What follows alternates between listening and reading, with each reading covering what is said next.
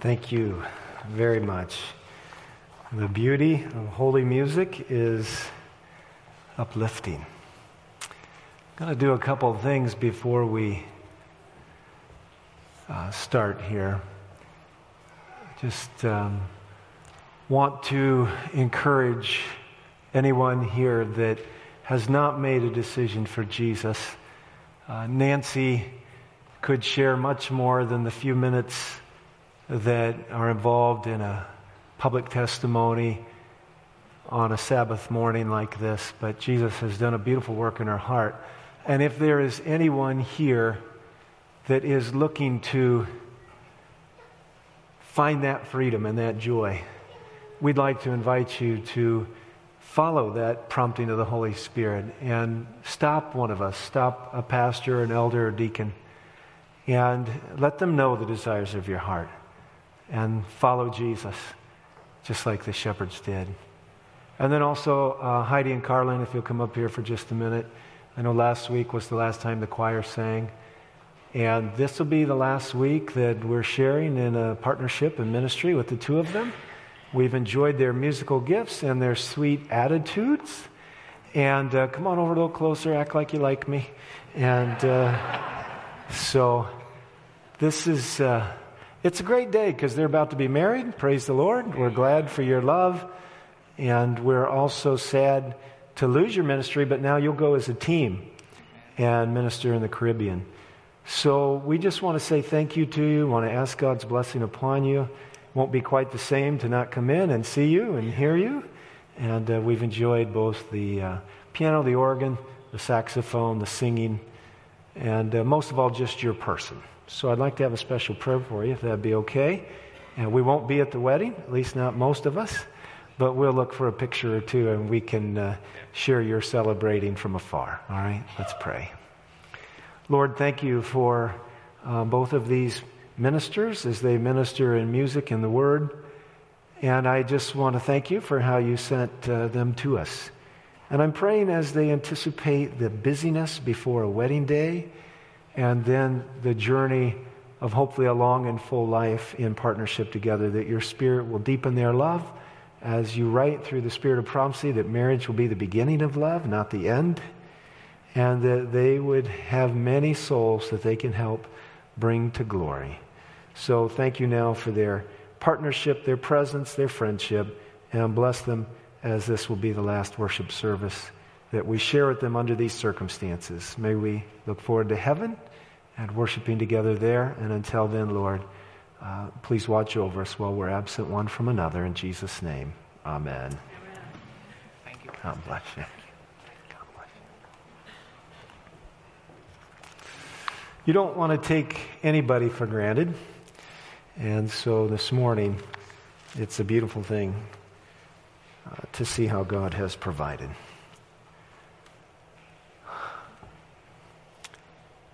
I want to pray for our opening of the Word now. Lord, open hearts and open ears, free lips, and the Spirit flowing freely is what we seek. May truth be what we desire, and may following it give us the freedom and the joy that it only can give. In Jesus' name I pray. Amen.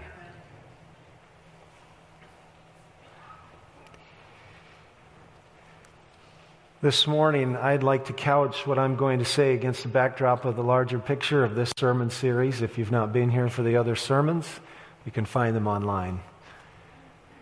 Our church occasionally will go through cycles of trauma. I'm not talking about this local church, I'm talking about the larger church. We found this to be the case in actually before the church was formally constituted in 1863.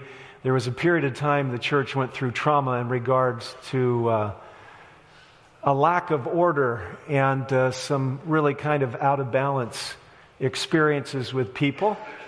And the Spirit of prophecy and the leaders of the pre-Advent church had to face off with a number of fanatical elements.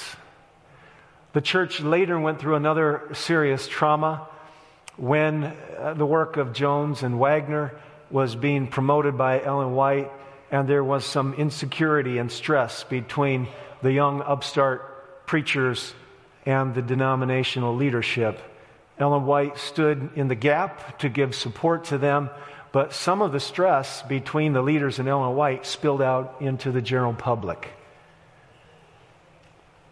There was another point in time, not long after that, when Ellen White, having been, some would say, exiled to Australia, where she willingly served as a missionary for Jesus and started to work there, found herself battling against the administrative process that was over-controlled, by the testimony of her own writings, by 2 or 3 people in Battle Creek, something she came to call kingly power.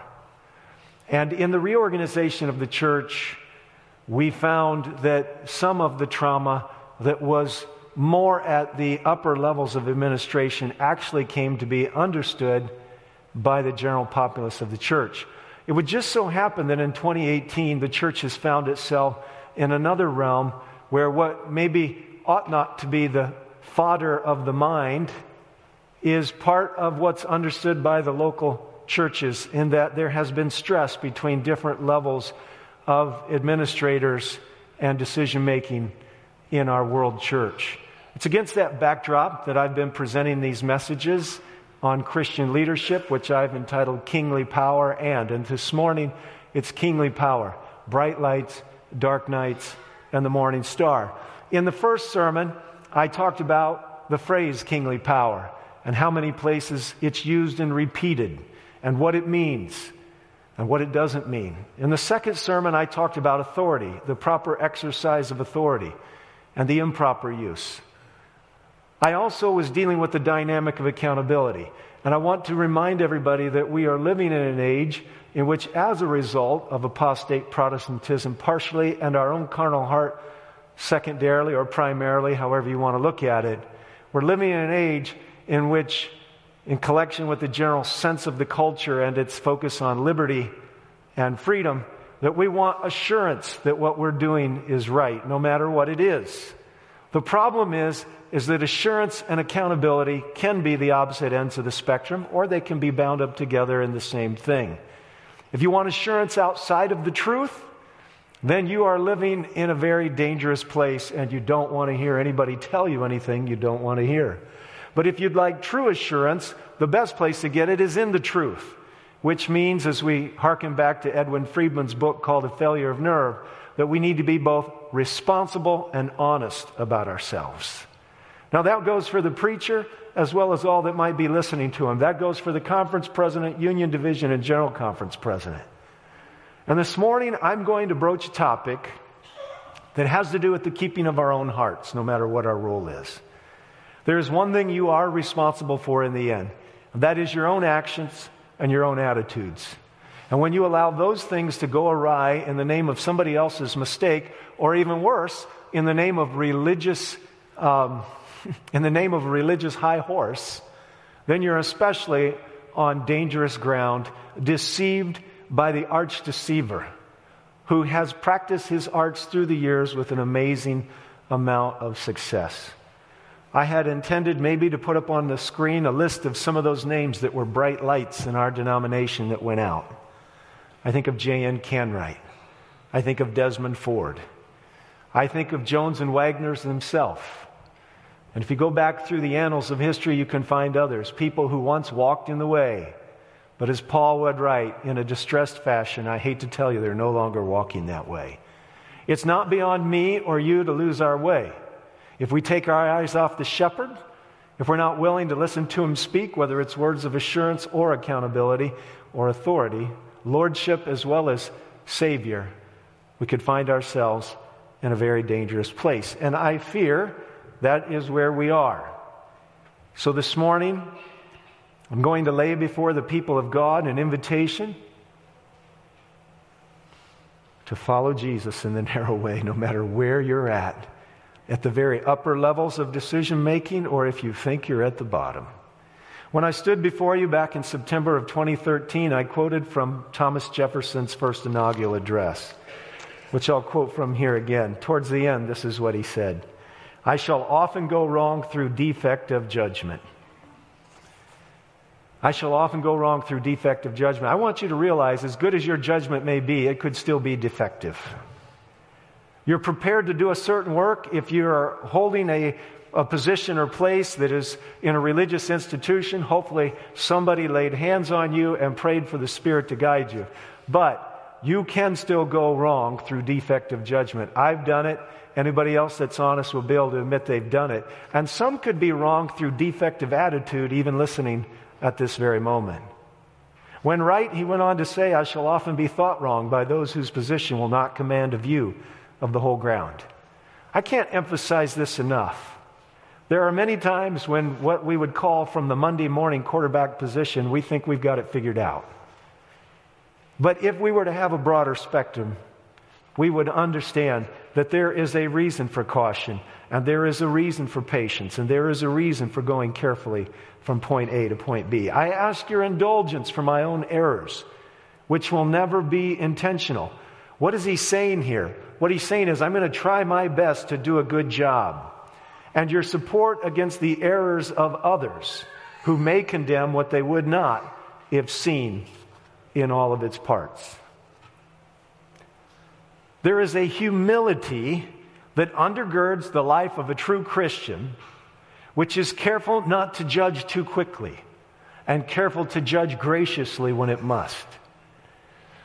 When thinking about the story of great works, I'm led to the journey of Luther, Martin Luther, who for a period of time hid himself away in the Wartburg. While he was hidden away in the Wartburg, Professor Karlstadt, who had some ideas that weren't particularly balanced, aided and abetted the people in exercising unrestrained revolutionary spirit. It was partially this that actually brought Luther out of the Wartburg, to make sure that the work he had begun was not ruined by being associated with the wrong things. Every work that's good, the devil is going to try to do something to sideline the centerpiece of its nobleness. There aren't very many videos that I would encourage people to watch, but one that I have watched multiple times for its power of inspiration is the film Amazing Grace, about the life of William Wilberforce. And there are different points in the narrative as put together by the producers, most of which I trust are relatively close to the truth, in which the man who is responsible for bringing Wilberforce, this is fact, whether it didn't come from the movie, the man who is responsible mainly for bringing Wilberforce into the fight against the abolition of slavery has had enough. His name is Thomas Clarkson. He was a man who dedicated himself to the abolition of slavery in 1785. As a matter of fact, there was a monument erected in Wadesmith, England. It's there today, and it says, on this spot where stands this monument, in the month of June 1785, Thomas Clarkson resolved to devote his life to bringing about the abolition of the slave trade. Now, most of us, I trust all of us, would agree this was a noble act. 5 years later, he convinced Wilberforce to join him. For 18 years, 18 long years, every fall, every spring, whichever time of the year it was, Wilberforce would bring before the House of Commons. He would bring a bill for the abolition of the slave trade. If you've seen the film before, you know at one point in time, he's no longer quite the man he was, depending on the modern narcotic of the day, laudanum. And the nascent relationship he has, the new relationship that he has with his, what would become fiancé and wife, challenges him. And in the midst of one of those conversations, he kind of loses it. And the passion that's all pent up from the frustration of a long process is spilling out. And finally, when he's all done, because he didn't want to talk about it, she finally says, we've now found something we can agree upon. And he keeps going. But in one of those chapters, when the vote has come up the wrong way again, Clarkson finds him in his study. Now, Clarkson, who precedes him by 5 years in this fight, says, in effect, I hear that they're imbibing the wine of revolution in Paris. And I'm going to go down there to drink a little. And he invites Wilberforce to come with him. And it's one of the most somber lines of the film when Wilberforce, leaning over his desk, looks straight into the eyes of Clarkson and he says, "You must never speak to me of these things again in my presence." Wilberforce was unwilling to take the shortcut to victory by allowing the unruled mentality of the masses to overturn the order of the day. Now, from 1790 to 1807, 18 years of legislative cycling, Wilberforce waited for that to be approved. When it was approved, it did not set all the slaves free in England. That wouldn't happen until 1833. I just want you to put your arms around the painfully slow process of change. If a cause is right, our patience in the process can be sustained by our knowledge of its nobleness and its truthfulness. Take your Bibles this morning and turn to the book of 1 Timothy. 1 Timothy chapter 5. At the end of the day, if there's one scripture to remember from this message, it's this one. 1 Timothy. Paul with his last advice, the last two books that he'll pen of the New Testament.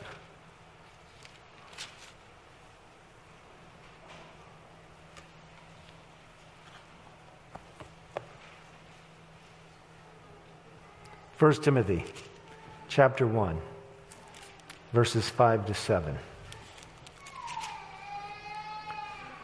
The goal of our instruction, the purpose of the commandments, some of your scriptures say, is love. Love from a pure heart. Now, he's not done, but I want to pause there. What I find in the current stress and strain of our church across its 13 world divisions is that some along the way, I think, have lost the practicality of what this is. They have reasons. They have purpose. Woven into the fabric that keeps us all one and family are threads of doubt, threads of resentment, threads of animosity, threads of evil thinking. They can be woven into a local church family. It can be woven anywhere.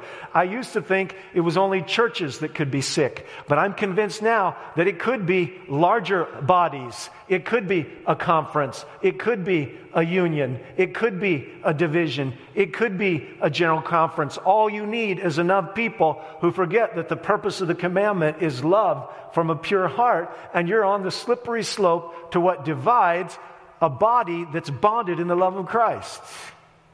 The goal of our instruction is love.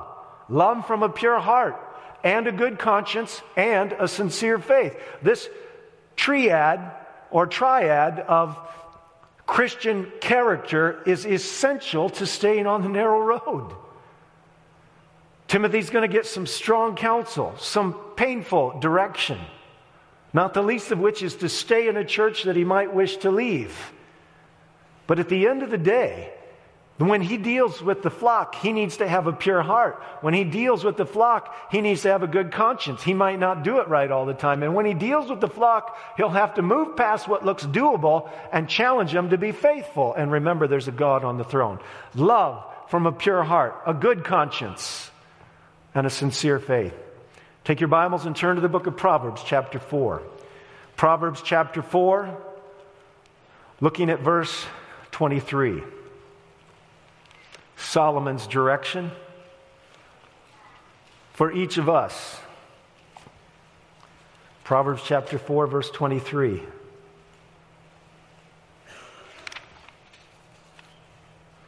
It says in the New American Standard, "Watch over your heart with all diligence, for from it flows the springs of life." Keep your heart with all diligence, for out of it is the springs of life.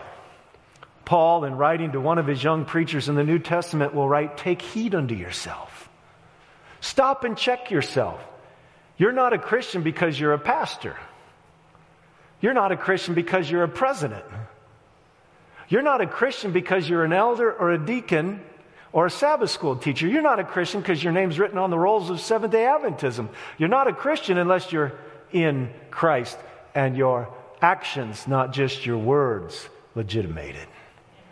I don't have the privilege, and neither do you, of failing to forego the pangs or the plucking of conscience when the Lord says to me, Ron, you are allowing yourself an emotional journey of dislike towards someone.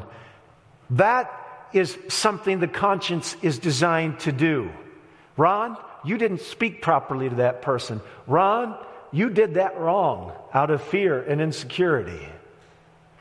The truth of the matter is that we can start in the light but end up in the darkness. Take your Bibles and turn over to 1 John chapter 2, verse 11. And it doesn't matter what position you hold in the denomination. Your humanity is my humanity, and mine is yours. 1 John chapter 2, looking at verse 11. Jesus made it clear in John 13 that by this all men should know that you're my disciples if you have love for one another. Easy to say, hard to live, especially when we work in close proximity to each other. 1 John chapter 2, verse 11.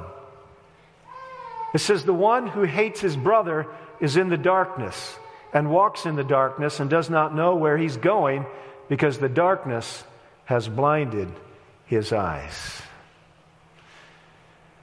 Writing in a letter in 1856, Ellen White made a very interesting statement. She said, every honest one, this was when dealing with some of the different challenges of that fanaticism period of time, every honest one that may be deceived by this people will have the light in regard to them if every angel has to leave the glory to visit and enlighten their minds. We have nothing to fear in this matter.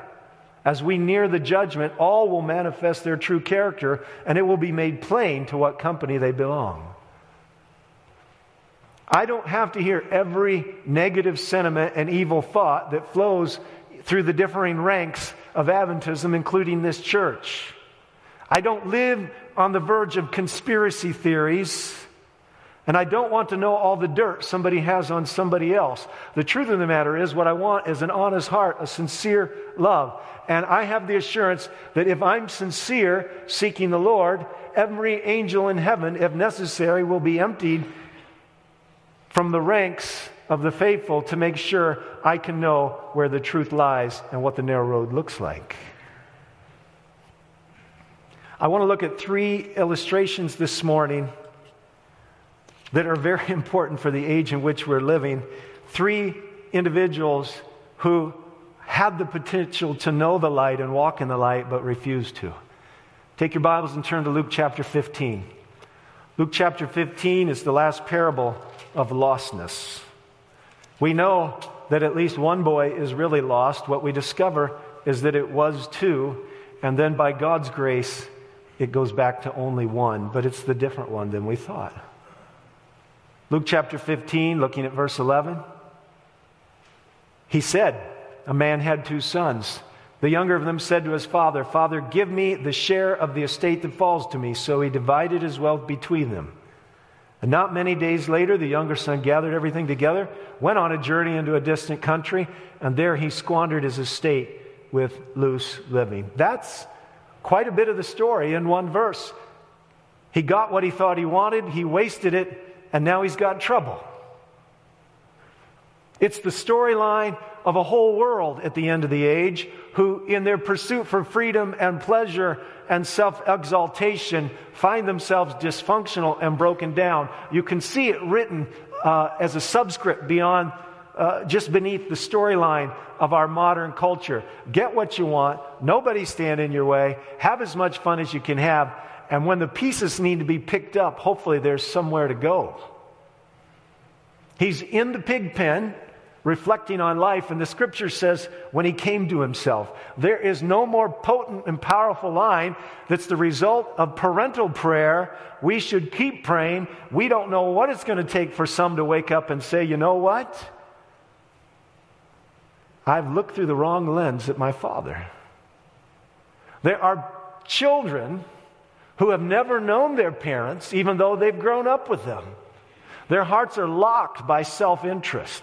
Their hearts are shriveled and encased by self. And they couldn't understand the best efforts of their parents if they wanted to. When we listen to the unregenerate heart to get counsel for how to redirect our parental efforts, we are getting bad advice. I'm sure there are some pastors out there that mismanage their life. But I know for a fact, after doing this for 3 decades, there are a number of the following generation, PKs behind them, that have never embraced the cross and can't appreciate the burdens their parents carried and the sacrifices their parents made and never entered into sharing in the sacrifice of their parents' ministry. Some of those locked hearts ought not to be given the credibility of the republication of their sentiments. Ellen White will write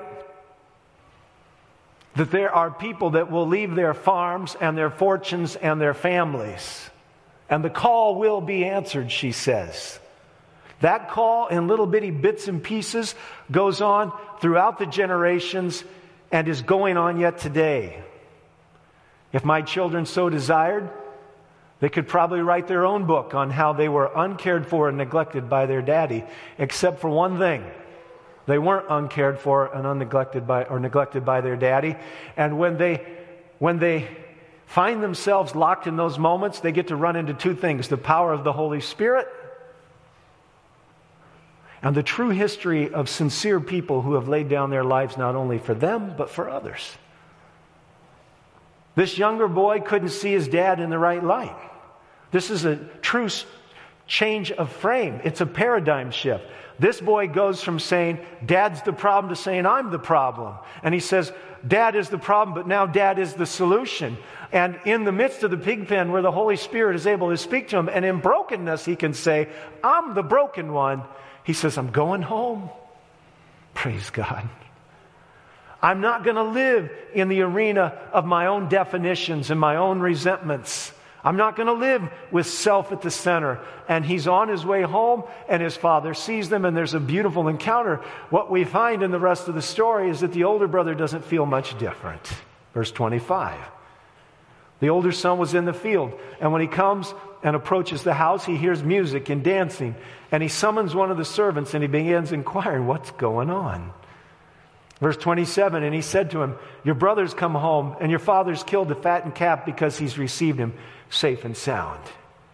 But he became angry, and he wasn't willing to go in. And his father came out and began pleading with him. But he answered, and he said to his father, look, for so many years I've been serving you, and I've never neglected a command of yours, and you've never given me a young goat so that I might celebrate with my friends. I'm telling you, this poor dad, whose heart is anguished over wondering about where his son is in the pre-Facebook, pre-internet, pre-cell phone, pre-landline phone life, pre-postal service days, can't even have a moment of rejoicing. He goes from being stabbed every day as he's thought about his younger son and whether he did the right thing. He walks right into the bosom, right into the face of his older son, who basically says, you know what? You've never really cared about me.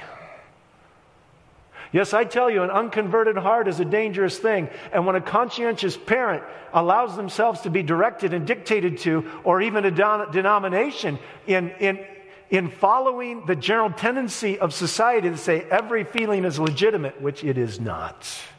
We don't live that. We don't believe it. The Bible doesn't teach it. It's not true. Some of your feelings ought to be jettisoned as soon as they find their way into your cranium. Anybody who's not aware of this truth is not prepared to fight the first battle with themselves. But this young man can't even allow his father to enjoy a brief moment of celebration. He has to, in effect, say, you've been a bad dad to me too. But the dad is quite a good dad. And he's not going to let it be framed that way. Verse 30. And his son said to him, "Son," I can see him kind of squaring his shoulders and looking straight into the eyes of this boy. "You've always been with me. And all that is mine is yours. But," in parentheses, if I was doing the Eugene Peterson version of the Bible, my own paraphrase, I'd probably put, "But you're wrong." We had to celebrate and rejoice. This brother of yours was dead, and he's alive. Or as this version says, he's begun to live. And he was lost, and he's been found. Why do we stop in Luke 15 on a morning about authority and submission and leadership and kingly power? Why are we here? We're here because some of the things you think are fact are not fact. We're here because if the younger brother could get it wrong and on his way out of town say to his buddies, "Yeah, I'm finally leaving the old man behind. Life's going to get good." And if the older brother could say to his father, "You know, Dad, you've never really looked out for me either." If two boys could grow up with a good dad, who in this parable represents the father, and neither one of them understand his motivations and his actions, it's really plausible that some of the information you've gotten from your inside source is twisted by the same self-interest.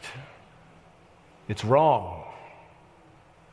If I was a reporter doing a story about the prodigal father, I'd have to come to a kind of a quick conclusion. And my conclusion would either have to be that he was a stalwart man with a brave heart that was willing to go up against both boys in the hope of helping him get over the threshold of spiritual adolescent thinking, or else he was the worst authoritarian in the world because neither one of his boys liked him and one only came home so he could eat.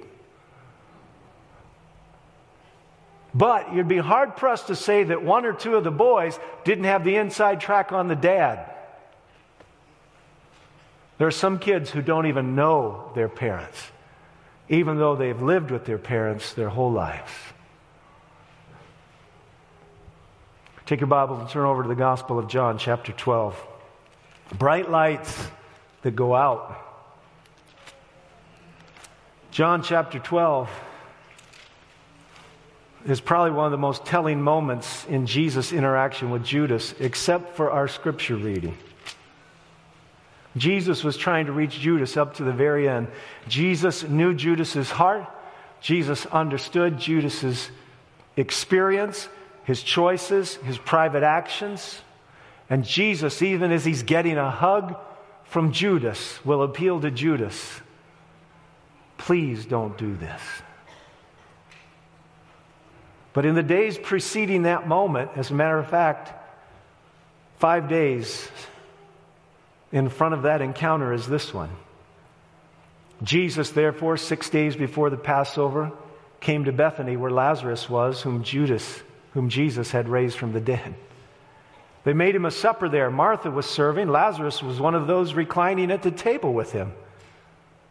Mary then took a pound of very costly perfume of pure nard, anointed the feet of Jesus, and wiped his feet with her hair. And the house was filled with the fragrance of the perfume. But Judas Iscariot, this is what Matthew, Mark, and Luke don't tell us, one of his disciples who was intending to betray him, said. Now Matthew and Mark are really clear. Depending on where your Bibles divide the narratives, Matthew, in my Bible, has a subtitle in between Judas's action and this event. Mark, in this version, New American Standard, doesn't have that. It's all tied real tight together. What's about to happen right here will be the final shove to Judas to go betray Jesus. Matthew, Mark, and Luke don't tell us it was Judas. But Judas said, and John's not willing to let him off the hook. Judas said, and he was a preeminent disciple in the minds of the unconverted 12. Why was this perfume not sold for 300 denarii and given to the poor people? Now, he didn't say this because he was concerned about the poor, although it sounded like a really high-minded critique, but because he was a thief, and he had the money box, and he used to pilfer what was in it. Therefore, Jesus said, I could only imagine, but directly to him as the originator, but to all, let her alone, that she may keep it for the day of my burial. You always have the poor with you, but you don't always have me.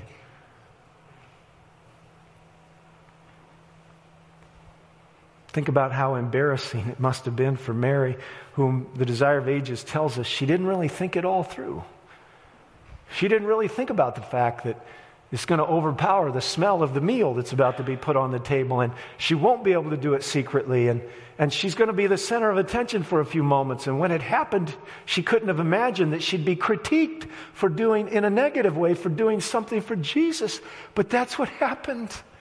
Jesus had never openly confronted, rebuked Judas in all of their 3+ years of interacting. But today is the day. Judas is not Peter. Peter has a deeper, purer love. His heart has not been shut down by avarice and greed and covetousness and self-centeredness. Peter's heart can endure the loving point and counterpoint of a discipler, of a mentor who's not willing to let him march off on his wrong ideas. But Judas, on the other hand, his heart, while he was in the presence of Jesus, knew not Jesus. And Judas's light has been slowly going out and is about to go out forever.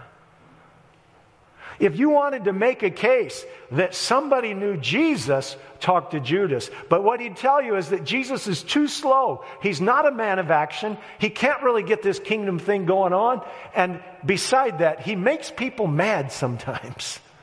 And what kind of kingdom do you establish on the backs of confronting people? Yes, Judas was a man who could have known Jesus, but didn't. Judas was in the midst of the brightest light ever walking the face of the globe, but his heart was darkened. It needed the direction of Paul. Keep your love pure, a pure, sincere love for your worst enemy, Jesus would say. Blessed are you when men persecute you and revile you. They might even be your boss.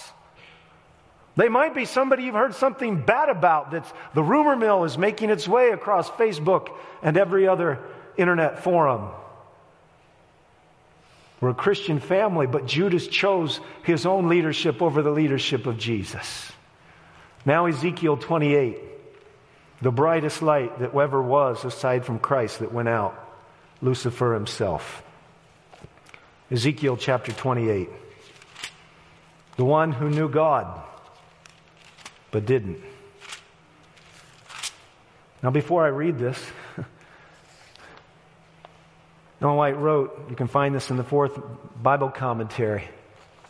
She says, ask our people to study the 28th chapter of Ezekiel. So the prophet has said, study this. The representation here made, while it refers primarily to Lucifer, the fallen angel, has a broader significance.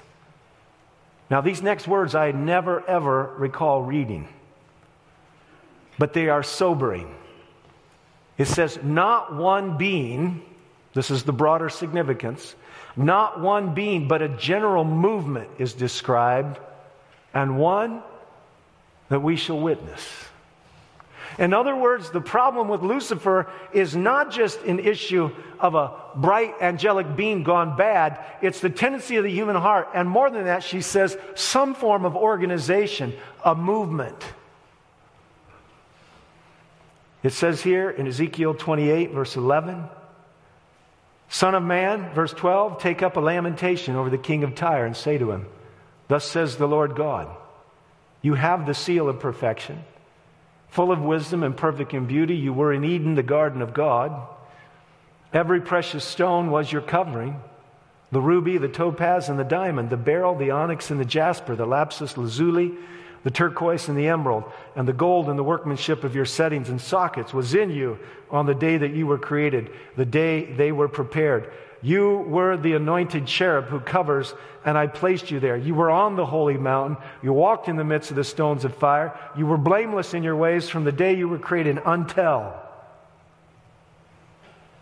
unrighteousness was found in you. Now I'm going to spend the last little bit of this message showing you how the brightest light of the angelic host went dark. I want you to understand something. When we read in your bulletin there, if you care to look at it with me under Reflecting Christ, go ahead and get it out. There's a reason I'm preaching this sermon. Because it doesn't matter if you're the covering cherub or the general conference this or that, or the division this or that. Testimonies for the Church, Volume 5, page 80 and 81.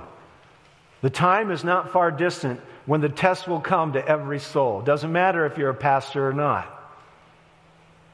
In this time, the gold will be separated from the dross in the church. True godliness will be clearly distinguished from the appearance and the tinsel of it. Many a star that we have admired for its brilliancy will then go out in darkness. She wrote it for me, she wrote it for you. We all need leaders. People to give direction, people to inspire with example, people to teach, people to pray. But beyond those people, above those people, is the living Christ, the shepherd of His flock.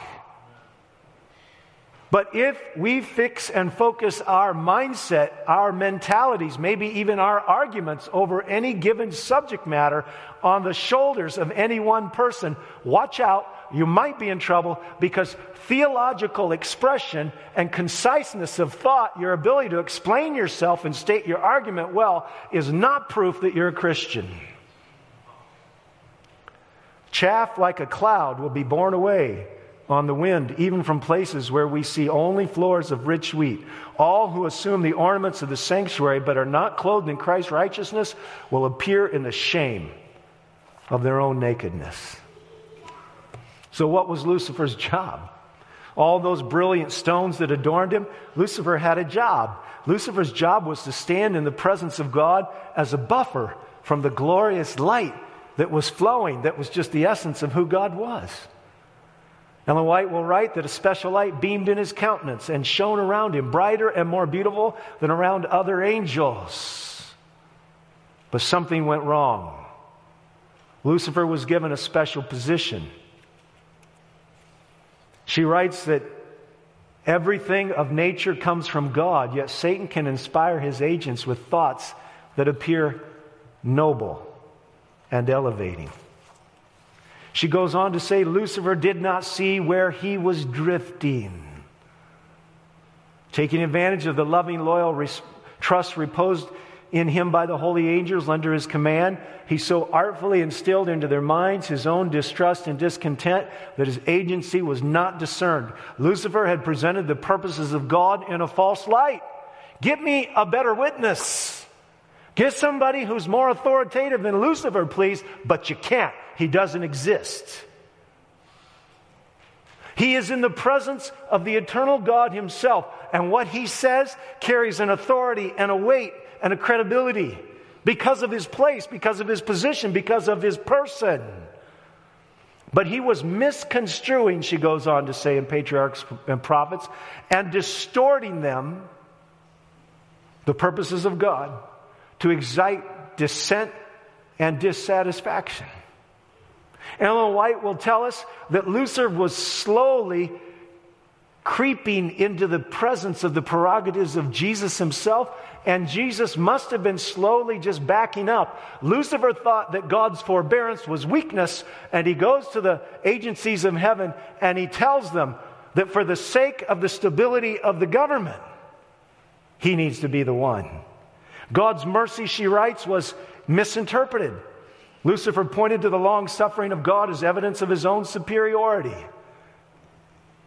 an indication that the king of the universe would yet accede to his terms. If the angels would stand firmly with him, they could yet gain all they desired. Rejecting with disdain the arguments and treaties of the loyal angels, he denounced them as deluded slaves. By the way, friends, Whenever you have a disagreement with somebody and they have to go to ad hominem logic, in other words, they have to abandon the subject matter and run down the individual associated with it, you are talking to a polluted well.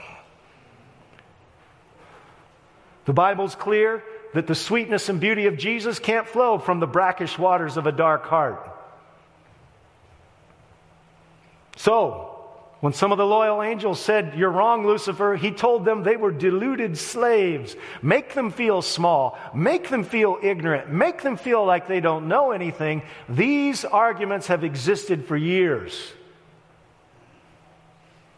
No angel could successfully oppose the law of God, which was sacred as himself, some of these good angels said. And they warned all to close their ears against Lucifer's deceptive reasoning, and urged him and his followers to seek the presence of God without delay and confess the error of questioning his wisdom and authority. When you're around somebody who's spewing forth, gushing forth, or even insidiously just eking out little bits of negativity about somebody that God has established as a leader, you probably need to plug your ears and walk away. It's not your duty to machinate, to work through and deal with the dynamics of secondhand negative potential truth and potentially twisted supposed truth. Satan went farther. He came to a place when it appeared the final separation was going to happen between the angels. And you know that the loyal angels and God himself was appealing. Patriarchs and Prophets, page 40, he goes to a new level of deception. The mighty revolter now declared that the angels who had united with him had gone too far to return. And how does he know that? He takes full advantage of the credibility of his position. And he states that he is acquainted with the divine law, and he knew that God would not forgive. How do you go from being the covering cherub to being the black hole, the sinkhole in the whole universe? How does this happen? Satan had been Lucifer, the light bearer, she writes, the share of God's glory in heaven, and second to Jesus in power and majesty. The words of inspiration describe him as the one who sealeth up the sum, full of wisdom and perfect in beauty. But Lucifer had perverted the beauty and the power with which he was endowed by the Creator, and his light had become darkness. She goes on to write in manuscript number 22, he practiced the work of accusing, of fraud, and of deception until he was himself his own dupe. He believed his own lies. His darkness was to him light, and that light was darkness. To Satan, this was his ruin. And then in 4, then writing later, she says, when the Spirit of God ceases to impress the truth upon the heart of men, all hearing is vain, and all preaching is also vain. Till the conflict is ended, she goes on to say, there will always be a departing from God. And the safeguards of our purity, February 22, Review and Herald, 1906, the safeguards of our purity must be in watchfulness and in prayer. Had a surprise happen to me the other night. By the way, I love this church, but I had a surprise happen to me the other night. I was sitting in the board meeting. Wasn't on the agenda, and I'm pretty careful about what's on the agenda because I want to be prepared. I want to know what we're going to talk about. We don't just throw things on the agenda. Things get on the agenda ahead of time. This wasn't on the agenda. It was kind of one of those anecdotal moments, just a little something that squeezes out that you don't anticipate. But I'm sitting there in the meeting, and we got off on a conversation, and pretty soon my treasurer speaks up, our treasurer. And she says, yeah, I had somebody tell me they were going to quit paying tithe here. It was directly related, not to anything we had done here, but to the idea that somehow the organization farther up the line wasn't worthy of receiving it. Ellen White addressed this. Some have been dissatisfied and have said, I'll no longer pay my tithe, for I have no confidence in the way things are managed at the heart of the work. But will you rob God because you think the management of the work's not right? And then listen to this advice, friends. It summarizes what you have to do. If you don't like what a leader has done, you've got 3 options. One is cut the leader a little bit of slack because you may not see it from the full vantage point. Associated with number 1 and cutting the leader a little slack is cut the leader a little slack also because the leader may be erring in judgment. It may be that their judgment is defective, but they're a human being just like you. Option number 2, forgive the leader for what they've done, and it may not be worthy of dialogue. And option number 3, do what so few Christians are slow to do or resistant to do, have enough love for the leader to actually write them a kind prayed-over letter or go talk to them with a prayed-over spirit. Here's what she says. Make your complaint plainly and openly in the right spirit to the proper ones. Send in your petition for things to be adjusted and set it in order. But do not withdraw from the work of God and prove unfaithful. I would put parenthetically yourself because others are not doing right. Now listen. My wonderful mother, who left the denomination as soon as she left the academy, and who had probably left Jesus behind before that, but whom Jesus is reaching today, praise God. When she found her oldest of 4 doing wrong, and maybe all the 4 doing wrong, and maybe I as spokesperson, or maybe I just trying to vindicate myself would say, but so-and-so was doing it, she would say to me, so if they told you to jump off a bridge, would you do it? She taught me early personal responsibility. With their own form of integrity, minus some of the dynamics of attitude and spirit that only Jesus can bring in.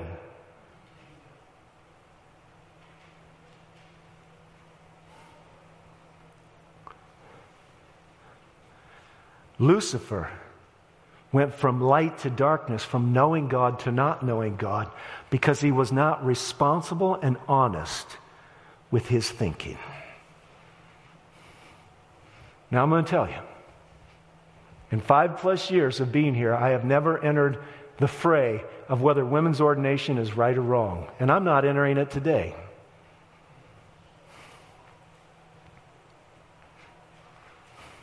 But I'm going to tell you something. Ellen White is clear. You'll find 2 references to when the General Conference is not the voice of God. They all predate the reorganization. At least what she's referencing to predates them. And she makes it very clear that when she wrote those sentiments, she was talking about a period in time when 2 or 3 men had charge over everything. But she goes on to say,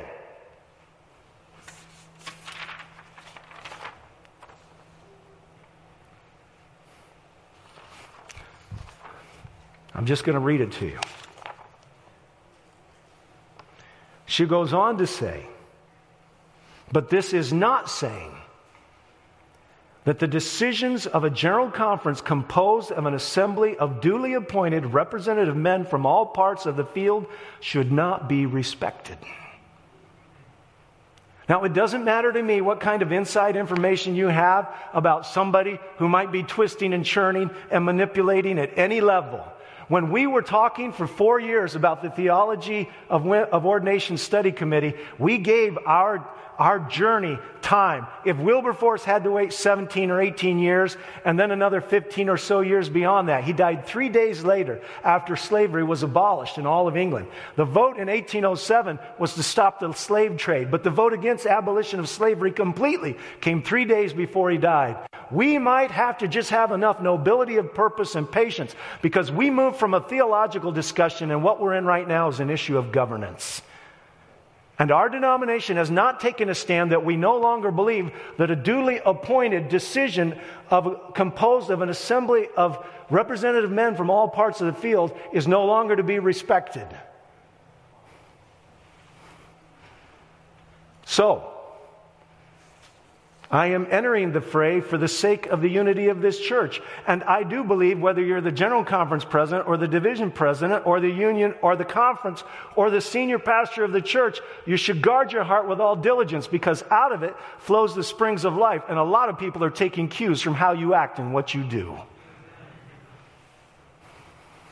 And until we're willing to say we don't do business this way, this is how we do business, that is consistent with our theology of governance, and it remains our understanding of how it works. And to twist and to turn until we can rearrange it another way is not keeping our heart pure. Now, I know there's people listening to me that are favorable for one thing and not the other. I know there's people listening to me that aren't favorable for this, but they are for this.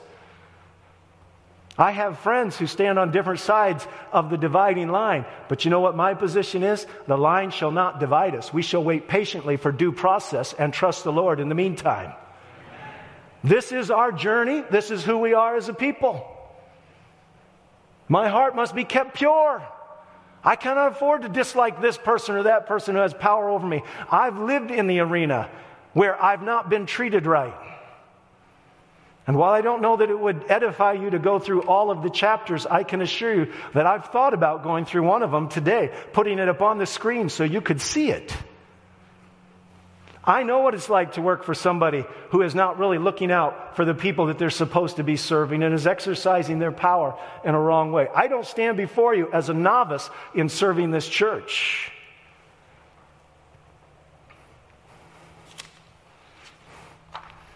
God loves us.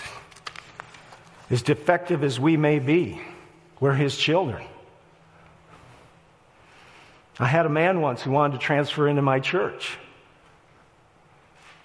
What he didn't realize was he couldn't leave his past totally behind. As a matter of fact, before his transfer made it to his church, the wife whom he was cheating on found my phone number and called me up. Her name's right there. I was a younger man without a lot of experience, but I knew this was wrong. I wasn't going to rush to condemn the man. I was going to give him an attempt. Maybe there was mitigating circumstances. Maybe something was off. Maybe this lady herself had problems. I don't know. I've learned not to rush in. The Bible says be careful, because everybody sounds right until you hear the other side. But after a period of time, it became clear to me that not only was he a repeating philanderer, but his father, who had been an elder in the church, was a philanderer as well.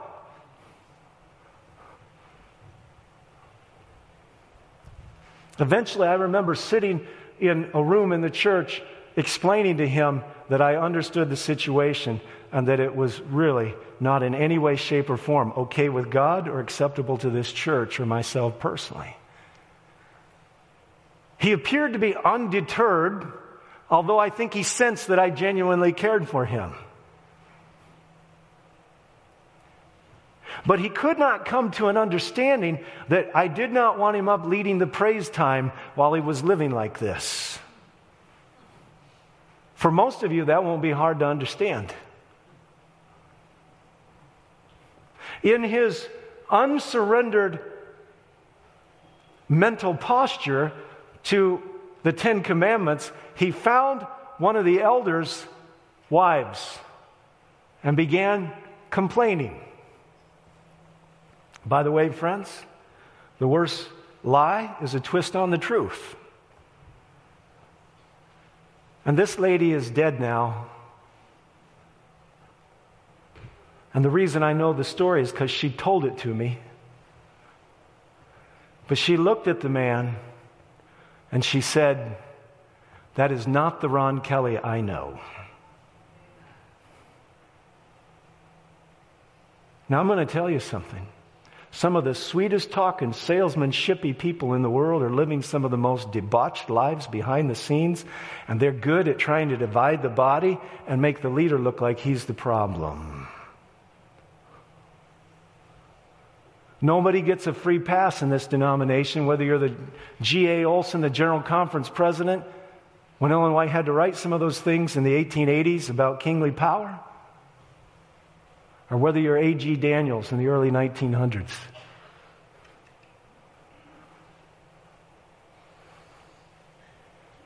A few weeks ago, a month or two ago, actually on the Sabbath that Autumn Council was taking place, we had Elder Pacheco here, Union President of El Salvador. And we had Pastor Aguion, the Secretary, and we had Brother Martinez, the Treasurer. They all stood right here, and I handed them 2 pieces of paper. Each piece of paper had a 1 with 4 zeros and then a dot with 2 more. So they took $20,000 away to build churches down in El Salvador. Those 2 churches have been built, and I've been there to dedicate them. One of them is one of the baby churches from the Fords. The other day, I was at a district superintendent's meeting in Michigan, and sitting kitty corner from me across the table was an older man with white hair who has an inter-American background. And we got talking after the meeting. He said, Pacheco. He said, I had him as a student at Alajuela at the college in Costa Rica. Well, I got an email on Thursday from one of the pastors that went down to El Salvador with us. They've already got $10,000 for one church. This is a smaller district, by the way.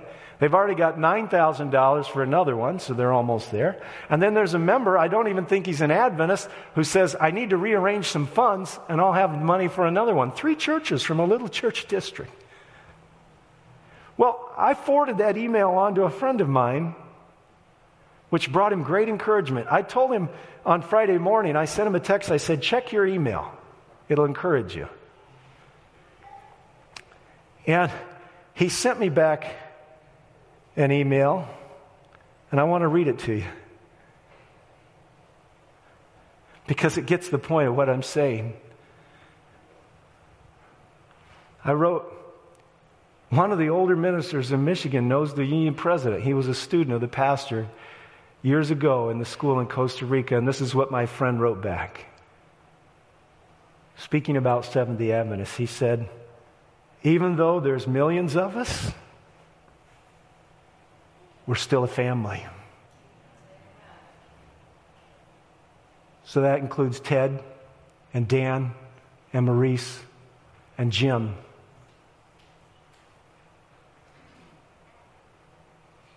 Do you cannibalize your own family? Some of you do.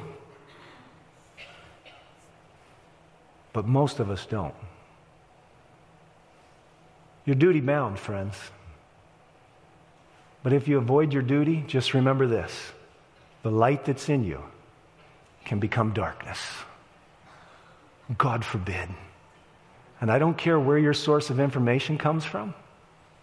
It could be the elder brother or the younger brother. It could be one of the 12. Someone who works in that division. Or it could be the covering cherub himself. When the well is polluted, you have a hard time telling at first. But especially if your heart is prone to believe evil, you could be glad to get substantiation of your suspicions. I am appealing to all of you, no matter where you stand on any theological topic. It is time to be practical Christians and have love from a pure heart with a good conscience and a faith that can be seen, and to press together for a lost world. And we must be real Christians as we process issues of the kingdom. God forbid we should do any other. And may our own hearts be honest enough to let the Spirit speak in this message however He needs to speak. God bless you.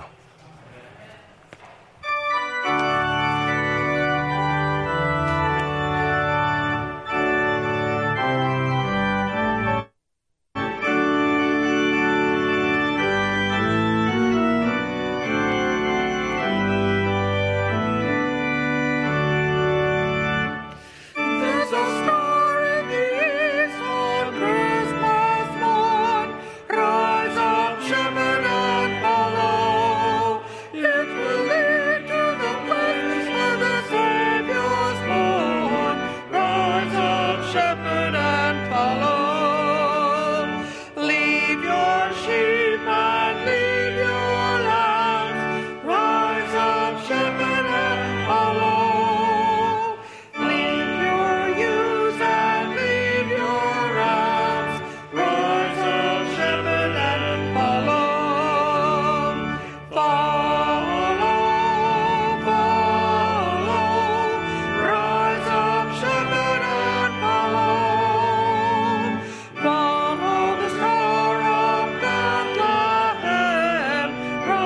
up, shepherd, and follow. If you take good heed to the angel's words, rise up, shepherd, and follow.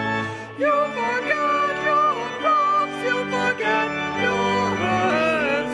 Rise up, shepherd, and follow. Follow. Rise up, shepherd, and follow. Leave your ewes and leave your round. Rise up, shepherd, and follow.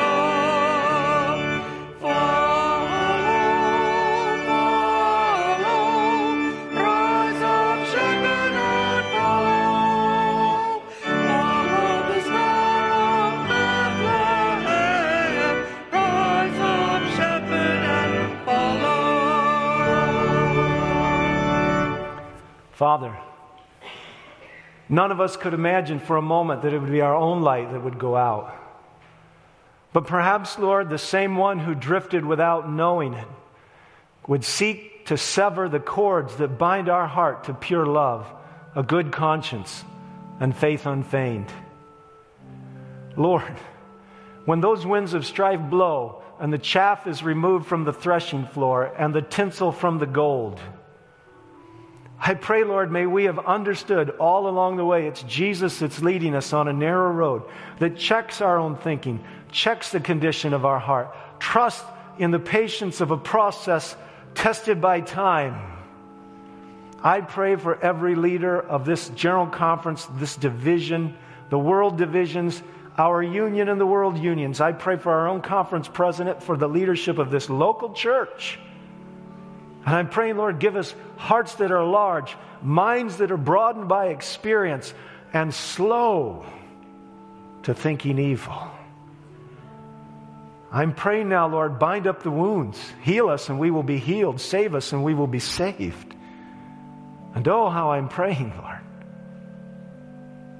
May we walk in the light as you're in the light, and may we have fellowship one with another, knowing that the blood of Jesus Christ cleanses us from all sins. Now, Lord, do with this message as you would.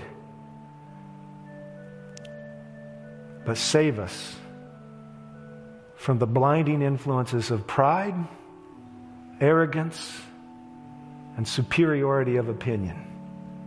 And may there be a sweet humility that makes us one. And patient. And strong when we need to be strong. Not about theological posturing, but about attitudes and Christian charity. In Jesus' name I pray. Amen.